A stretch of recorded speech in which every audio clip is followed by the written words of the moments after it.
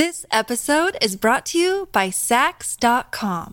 At Saks.com, it's easy to find your new vibe. Dive into the Western trend with gold cowboy boots from Staud, or go full 90s throwback with platforms from Prada. You can shop for everything on your agenda, whether it's a breezy Zimmermann dress for a garden party or a bright Chloe blazer for brunch. Find inspiration for your new vibe every day at Saks.com.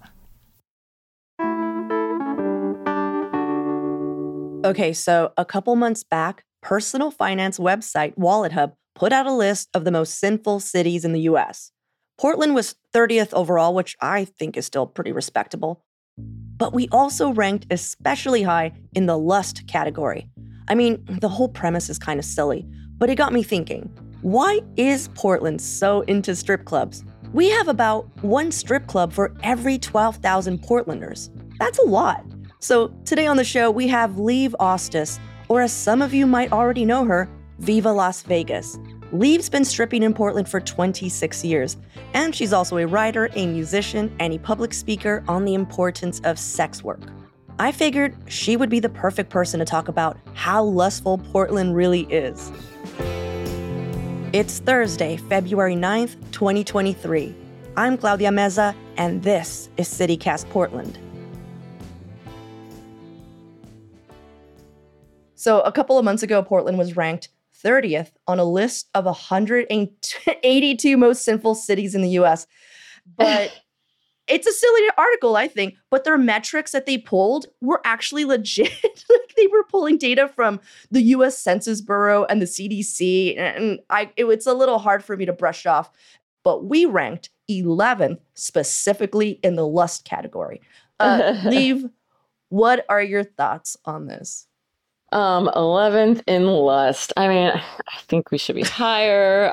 I know that like Cincinnati was higher overall. I mean, the whole study was a bunch of bull honky. I don't know. I mean, sinfulness. I'm a preacher's daughter, so I want to get all theological about that. Like, you got to define sin. I don't think that the 7 deadly sins really have any, I don't know, bearing on what we should really be thinking about as a society. Like, are we taking care of our people? No, we're not. So that's a sin. So Portland's like really high up in that. Like naked women on stage is not a sin. But what is sinful? Sin is missing the mark, my dad always says, and you're missing the mark when you don't take care of your society. Strippers take care of our society all the time. We're on the front lines of it. We're there trying to do good work and make people healthier. And well, yeah, I do think we should rank higher in lust, but is lust a sin? No. There's my long answer. I remember when I moved here many, many years ago, one of the fun facts I was given was like, did you know that Portland has more strip clubs per capita than Las Vegas? And like, just that it's in itself was like, wow, Las Vegas? Like, why do you think adult entertainment or strip clubs have always been so prominent in Portland?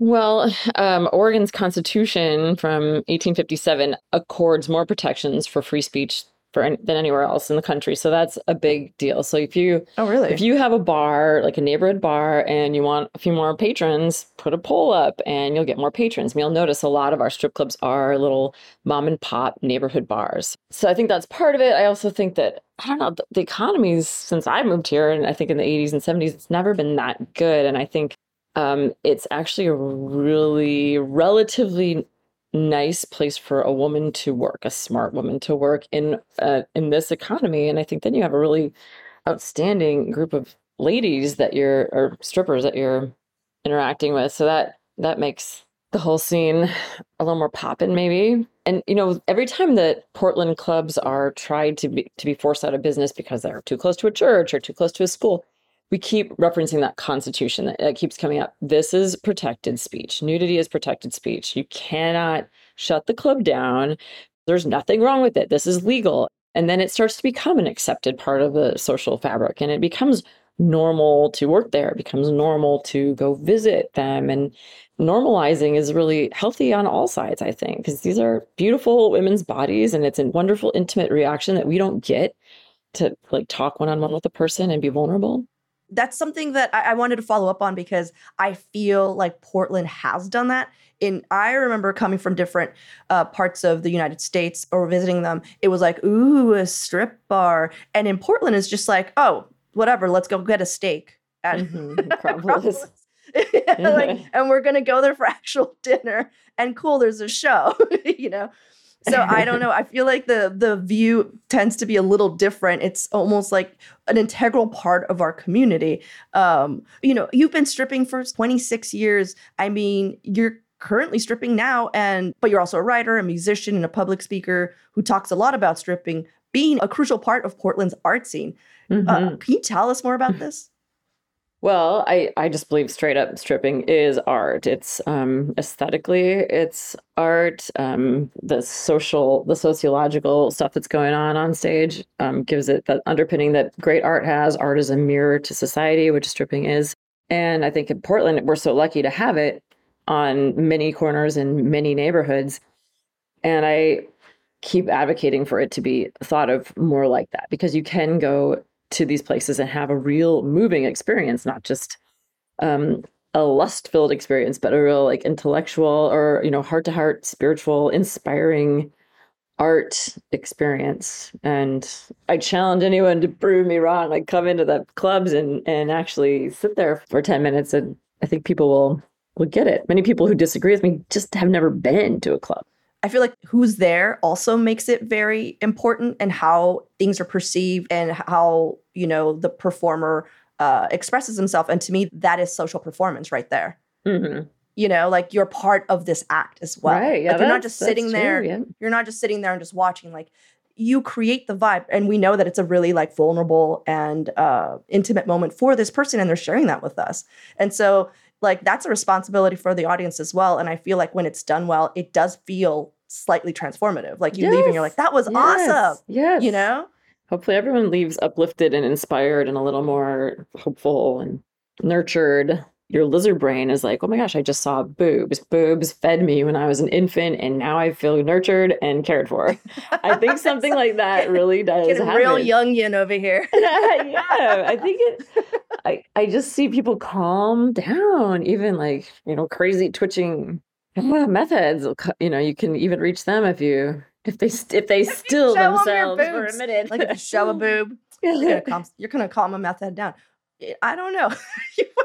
Ambitious, I know, but it's also counterintuitive to a lot of women who think that it's degrading or women are being objectified. But I feel like what a lot of women end up being surprised by is how empowering it feels at the end. You're just like, that was so powerful. As women, we all live with amazing, like huge amounts of societal shame. Our bodies have been shamed and covered and degraded and not talked about. And there's been gag orders on them forever. And so to see somebody kind of bucking that in the flesh, those things start to come apart in your mind. Like it's not necessarily shameful to be a woman, to have a woman's body and all the things that go with it. Do you have a specific example of a memorable interaction that you had while performing? One that sticks with me that happened last week, kind of going back to these meth heads, Mary's Club has moved to the corner of Burnside and 5th. And it is Sketchville down there. People are constantly getting stabbed and shot. And so this guy brought a woman in. She was kind of twitchy. She was staring at the floor and she didn't have ID. So they were trying to kick her out. But she was just so like in her own head, and just felt, you could see how ashamed she felt. Somebody gave her a sandwich, she like wolfed it down, just staring at the floor. And I was on stage, probably naked, and I just said, "Hi, how are you today?" She stopped devouring her sandwich for half a second and said, "I'm good," and then kept kind of twitching. But on her way out, she stopped at the door, turned around, came back 2 steps, and said, "Have a great day. Have a great day. Have a great day." I could tell that nobody had seen that human in a while, and that at the strip club, you have the power to do that, to actually see people in their totality, whether they're CEOs of corporations or dirtbags or celebrities. You see them, it's kind of a playground leveler. I just love it and love having access to strangers and hopefully be able to improve their day, their lives, their outlook, something. Yeah, I heard that you said that you want to be stripping until you're 70. which yeah, is dude, quite totally. a goal. Why not? I mean, when I was 22 and I started, I was like 1 year max. And then, definitely you want to quit before you're 30. Then I got cancer and all bets were off. It's just so grateful to come back to it. And my boss at Mary's Vicky, she says, you have to strip till you're 50 here. I was like, okay, fine. And then, I keep looking at other careers and jobs. And I'll stick a pinky toe in it. And like, no way. This is the flexibility alone of dancing, where you can do it a couple days a week. You can take time off whenever. I mean, that can feel precarious to some, but once you've been doing it for 26 years, you're calling the shots. You're your own boss. And I love that. And I think it's so interesting how women's bodies age and change. Women's bodies are shame heaped on them. Aging bodies, shame heaped on them. So if somehow my path is to like present this on stage and say, this is okay. Yeah. Having scars all over your breasts, that's no big deal. Whatever. All right, let's take a quick break here. But when we come back, we'll have some final thoughts from our guest, Liv Ostis.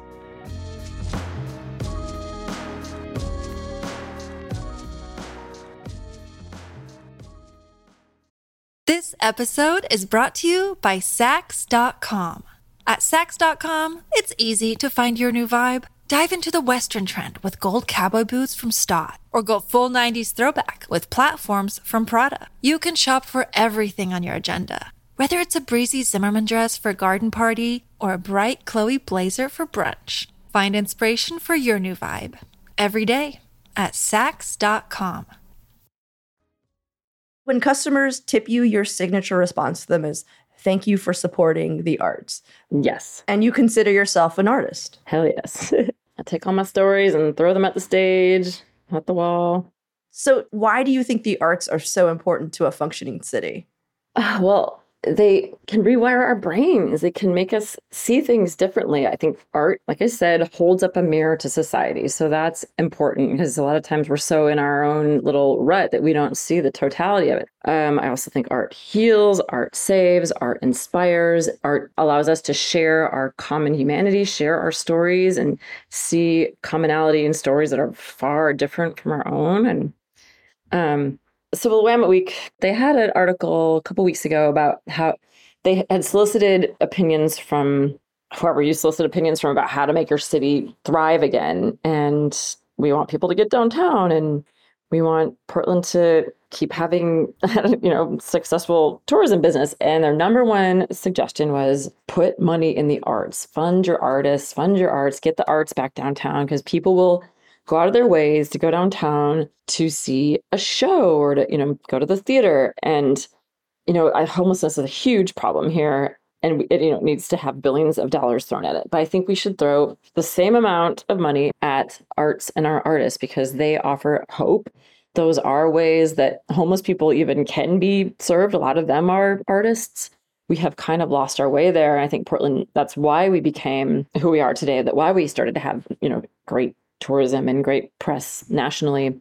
We need funding. Artists are starving and losing their spaces. A lot of my artist friends have moved to Spokane or, Virginia or back home. So got to support the arts.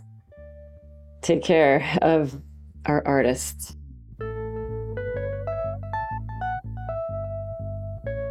And now for your microdose of news. Transportation advocates are pushing the city to lower the speed limit on West Burnside after a string of pedestrian crashes, 2 of which were fatal. They're hoping to drop the speed to 20 miles per hour between 2nd and 25th Avenue. Currently, the speed limit along that stretch is about 25 miles per hour. And the Central Library downtown is closing next month, possibly until the end of the year. Last year, renovations closed that branch for 3 months. This new round will reduce the number of books and magazines that are openly available to make room for computers. But when it reopens, you'll need a librarian's assistance to get to nearly half of the collection. Also, yesterday, I shared that the WNBA might be coming to Portland, and I asked if anyone out there had any team name ideas. Some of you reached out, and listener Brian Harcourt wrote, I think of sports as a war/violence surrogate, so the name should be appropriately threatening. The Portland Sawmills, the Portland Hunters, the Portland Ospreys, the Portland Axes, but maybe a bit more tempered, the Portland Sawyers, the Portland Hazelnuts, And our lead producer here countered with the Portland Filberts, which is drastically better than the Portland Mud Puddles. And then Brian wrapped things up with the Portland Casters, which I looked up because I had no idea what that was. And it's just a very highbrow way of naming our possible women's basketball team, the Portland Beavers. And though that's pretty hilarious, I'm not sure how the players would feel about it.